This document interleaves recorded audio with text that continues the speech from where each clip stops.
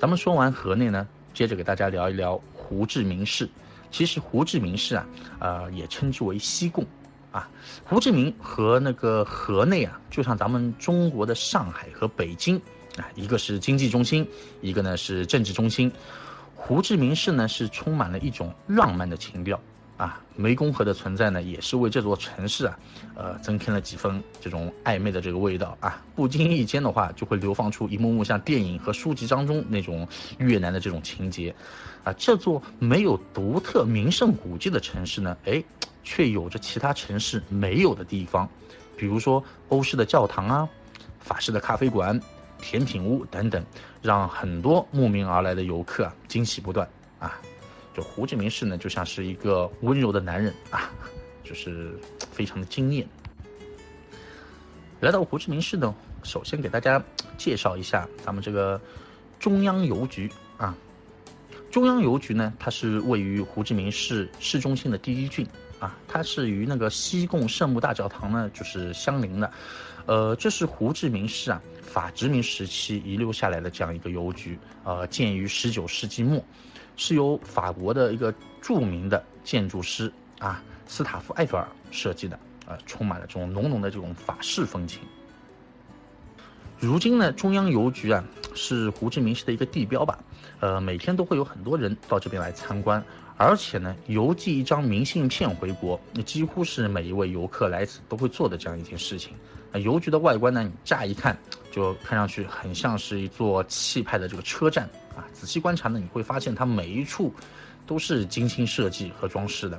那么正面的这个时钟下面呢，也会写着邮局的这个建设时间，它呢是建于1886年至1891年之间的一层层的窗户呢，就是白色的这个装饰下面有法国人的这样一个名字。你走进那个邮局内部的话呢，大厅也是十分宽敞的有着古典拱门形状的这个天花板，圆形的这个花窗、大吊灯而且呢，它这个简单的这个绿色铁条包住排水管的这个设计就会感觉非常的大气。墙上呢也会很醒目的挂着这个大型的胡志明肖像两旁边的这个墙壁上呢是越南的一些旧地图旧地图上面呢会设有一些特色的电话亭，这边的话是可以拨打那个国际长途电话的。大厅两侧呢还会有一些纪念品商店、ATM 机，还有一些货币兑换处和信息中心所以说呢，你可以坐在这个大厅的长椅上面，可以拍出很多这种复古式的这种照片。但是建议大家如果想去的话呢，要早一点去抓拍，否则的话呢，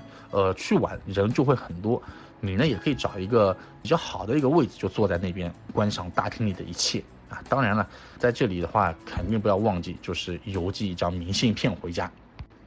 邮局内的话，卖的明信片通常样式就不是特别多如果您时间比较充裕的话呢，可以事先到那个范武老街这些地方去买。那邮局大厅中呢，有桌椅可以坐下来写这个明信片的。一般的话呢，寄回中国邮费，我想想，大概差不多是在11000越南盾左右。现在的话，人民币跟那个越南盾汇率应该差不多是在1比3300左右，所以说这个价格也不是很贵的。另外的话呢，如果您想收集这个邮戳盖在这个本子上的话呢，你也可以在这个进门右手边第一个柜台找工作人员去询问当天的这个邮戳。基本上如果是有这个需求的话，他们一般都不会太吝啬，都会满足您这样的一个要求的。咱们一提到这个胡志明市就没有人不知道这个范武老街的。说到这个范武老街它呢是得名于越南的民族英雄范武老。真正的范武老街它其实只是一条普通的街道，而我们常说的这个范武老街呢，其实就是包括范武老街以及它那个周边的几条路组成的这样一个区域吧。它呢是背包客的天堂在这里的话呢，街道纵横，各种档次的酒店和廉价的旅馆遍布街区临街路边的这种商店，各色的什么旅行社代理这种外币兑换点，各种风味的这种饭店、西餐厅、酒吧、咖啡屋，还有本地的一些特色商品都应有尽有。像这张图的话呢，这个是胡志明市的一个老城区在这里的话呢，老百姓的生活呢基本上都是历历在目，各种肤色的驴友啊，你都能够看到，全世界各地的。有的呢是背着背包在街上找房子的，有的呢也是放下背包在街上就是溜达的，也有的呢是拿着相机在街上熟视无睹，就是拍美女帅哥的。总之，你想看到背包客的各种表情，在这里你都能够看得到。而吃的方面的话呢，其实在这边啊，各国餐厅呢基本上也是应有尽有，而且也是风味十足的。你在这里能够尝到的一些当地小吃啊，周围的一些小排档做出来的美味啊，不亚于那些大饭店里面的。所以说这里为什么要被称之为彻夜不眠，半夜出来都能够找到好吃的，原因就在于此。比如说跟大家说有一个那个椰汁奶昔它这个椰汁奶昔就是那种椰汁、冰块和牛奶放在一起，还可以用小勺子挖着这个椰肉吃你也可以去那个范武老街尽头的馆子里去吃那个牛肉贡丸米粉清冽刺辣，配合着这种冰咖啡一起下肚这种口感只有你亲身尝试一下，你自己就会知道了或者呢，你也可以去这种不知名的小店里面点上一只清蒸啤酒蟹它这个肉质也是非常的肥厚基本上都是入口即化的。重要的是，它这个喜欢吃海鲜的大家都知道，这种清香甜美的这种味道简直是太销魂了还可以尝尝路边的这种米皮各种味道香脆好吃还有像女孩子比较喜欢吃冰淇淋的配着热带水果也非常好。那有一些背包客的话呢，他可能会考虑到一些住宿方面的。那这里的旅馆呢，基本上，相对来说还是比较干净便宜的，而且也不是很难找很少会出现这种什么满客找不到住的地方的。100元人民币左右，基本上就可以租到很不错的这个房子了。当然，如果你是有更多需求的话，也是可以满足你的偶尔的一些小旅馆里面呢，他们也会组织一些小派对免费吃喝这个都有。那像夜生活这部分的话呢，像范武老街的午夜基本上都是灯火璀璨的老街上面的一些商店也是胡志明市主要的一个购物点吧。这里的一些旅游工艺品相对来说就是比较多可以在晚上您这个慢慢的逛一逛，仔细的挑选带回来，比如说送给自己的一些亲朋好友，这个都是可以。入夜的时候呢，很多睡不着觉的一些背包客基本上都会出来闲逛的找一些咖啡馆小吃店果汁店去这样吃喝喝逛逛都非常开心的一件事情那特别提醒一下大家的就是什么呢？就范武老街周围都是有一些相对比较有名的一些景点的，像这个统一宫就前面说到西宫圣母大教堂、市政厅这个都是可以一并游览到的。那接下来呢，跟大家说一下就是那个西贡圣母大教堂。那么这里的话呢，也是胡志明市的一个地标建筑之一吧。它是位于市中心的，其实呢就在那个中央邮局边上。因为它是使用这个红砖建造的，所以呢又称之为红教堂这座教堂呢是建于19世纪末为法殖民时期遗留下来这个产物大教堂的话也是典型的这种哥德式建筑造型呢也比较匀称、庄严宏伟而且它那个正面有2座40米高的这个塔楼，乳白色的这个塔尖直冲云霄，仿佛就是按照这种巴黎圣母院的这种建造设计的嘛远远就能够看到。其实呢就是在这里的话呢，其实也是很多人拍照留念的一个热点网红打卡点。教堂门口的话呢，你经常会碰到这边来这种拍婚纱照的一些新人十分浪漫。如果雕像前拍照的游客会比较多的话呢，我建议大家可以尝试站在这个中央邮局，或者说呢是在附近的那个钻石广场来拍摄教堂的全景。如果在那边拍摄的话，相对而言会没有遮挡画面感拍出来的会比较好一些。它这个教堂外部的那个门廊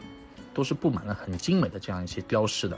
你走进这个内部的话呢，就是那个穹顶周边以及墙壁上呢也会一些彩绘玻璃也会感到很惊艳。你如果是仔细观察的话呢，其实四周均为一些小小的这种小的祈祷室这种雕塑装饰都是不尽相同。如今这个教堂呢现在还在使用并且常有一些教徒到这边来做祷告，尤其是在周日或者是宗教节日弥撒时，你要是碰巧遇到弥撒，你同样可以走进教堂去感受他们这种非常虔诚的这样一个氛围唱诗班会在那边唱这种神圣而又庄严的这个歌声啊，非常感人。然后这边呢，要给大家一些小小的提示，如果说恰好碰见教堂正门是关闭的，你呢也可以尝试的从面对统一宫方向的一个侧门啊，也是可以进入的。还有呢，就是进入教堂呢，一定要是脱帽子，否则呢就会被视作是很不礼貌的这样一个行为。那其实呢，胡志明市其实还是有很多值得一游的这个地方的，比如说像这个市政厅，像这个。从市政厅的话，从西贡中央邮局步行500米左右，你就可以达到这个胡志明市的一个市政厅了。它这个也是胡志明市政府的所在地啊。还有一个呢，就是统一宫。那统一宫呢，它是建于1868年，那曾经呢是法国驻越南总督办公室啊。当时呢，它这个称之为叫挪洛敦宫啊，在越南战争的这个时期啊，被战火给破坏掉了。后来呢，又重新建成为这个越南共和国的一个总统官邸啊，称为独立宫。1975年4月30日的时候呢，西贡沦陷了。那南越南共和国呢，就把这个就改成了叫做统一宫。如今呢，统一宫也是召开政府会议和接待各国元首之地啊，同时呢，也是国内外游客可参观的这样一个历史遗址。相信啊，有很多朋友肯定会问啊，那这个统一宫有什么好玩的呢？其实呢，我们怎么说呢？我们去任何一个地方，我们都要去了解这个地方的一个历史。那参观统一宫呢，就是可以了解到一整段越南的这样一个近代史啊。你购买这个票进入统一宫之后呢，你可以看到身着越南传统服饰的这样一个工作人员，为游客呢去提供咨询以及导览服务。或者呢，你也可以是购买一本导览手册，依次参观建筑内的各个厅室啊，可以看到这个金龙大地毯啊、象牙甚至是象腿装饰的这种价值不菲的这种历史展品。尤其不要错过的是国书地教室啊，墙面上是越南传统的这个工艺模漆画，由40块绘有越南山水风情图的这个漆木镶嵌而成，非常非常的珍贵。这边的话呢，也给大家一些小小提示，就是大厅内啊，它基本上每隔15分钟就开始免费的一个导游申请啊，时间呢基本上周一到周日，早上呢是差不多7点45分到中午11点左右啊，下午的话呢是13点15分到16点左右啊。那统一宫内的话呢，大多数房间是不允许进入的，我们只能是站在外圈观赏拍照。统一宫呢，其实就在那个红教堂中央邮局旁边啊，可以顺道参观一下的。那上述我给大家说到的，其实还有很多地方啊，比如说是战争遗迹博物馆啊，胡志明的美术馆啊，古驰地道、天后宫西贡河啊，像这胡志明市的这个金融塔啊，湄公三角洲啊，这个都是非常有名的。哎，说到湄公三角洲，那我这边跟大家就简单的来介绍一下。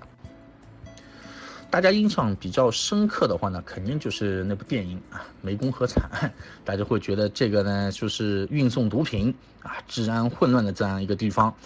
当然啊，过去确实是有过啊，不过呢，电影呢也是增加了一些夸张的手法，等于就是变相宣传，提高他们这个知名度的一种方式啊。现在来说的话，那肯定要比以前是好很多，而且是安全了许多了，对吧？湄公河呢，它干流啊，全长是4880公里，是亚洲最重要的一个跨国水系啊，也是世界第6大河流，经过这个中国、老挝、缅甸、泰国、柬埔寨和越南啊，与越南的胡志明市啊流入南海。湄公河下游三角洲啊，在越南境内啊，越南呢称之为叫九龙江，总程长度呢是在2139公里。湄公河三角洲啊是没有拥堵的交通的，也没有气势恢宏的这样一个建筑物的。这里啊，你能够感受到的就是湄公河上来回踱步的这个体验，而且呢，这里的自然环境也是保护的非常好，三角洲地形啊保护完善，这个也是十分难得的。你呢也可以是坐在这个竹筏啊，在这个密林掩影的这个河道深处啊，慢慢的滑行，其乐无穷，很有意思啊。两岸的自然风光的话呢，你也可以尽收眼底啊，也可以坐上这个马达船穿行在这个水面上，这个都可以啊。所以说你到当地湄公河的话呢，是可以参加这种1到2天的湄公河团队游的。基本上费用的话呢，如果没记错的话，差不多是在15到25美元左右，包括胡志明市的这样来回的交通、3餐、住宿、2日游，还有这个游船费都包含在里面了，然后的话呢，还有一个地方叫做美托，美托这个地方要跟大家说一下。美托呢离胡志明市并不远如果你想体验这种安静的河边生活，那肯定是来美托不会有错的。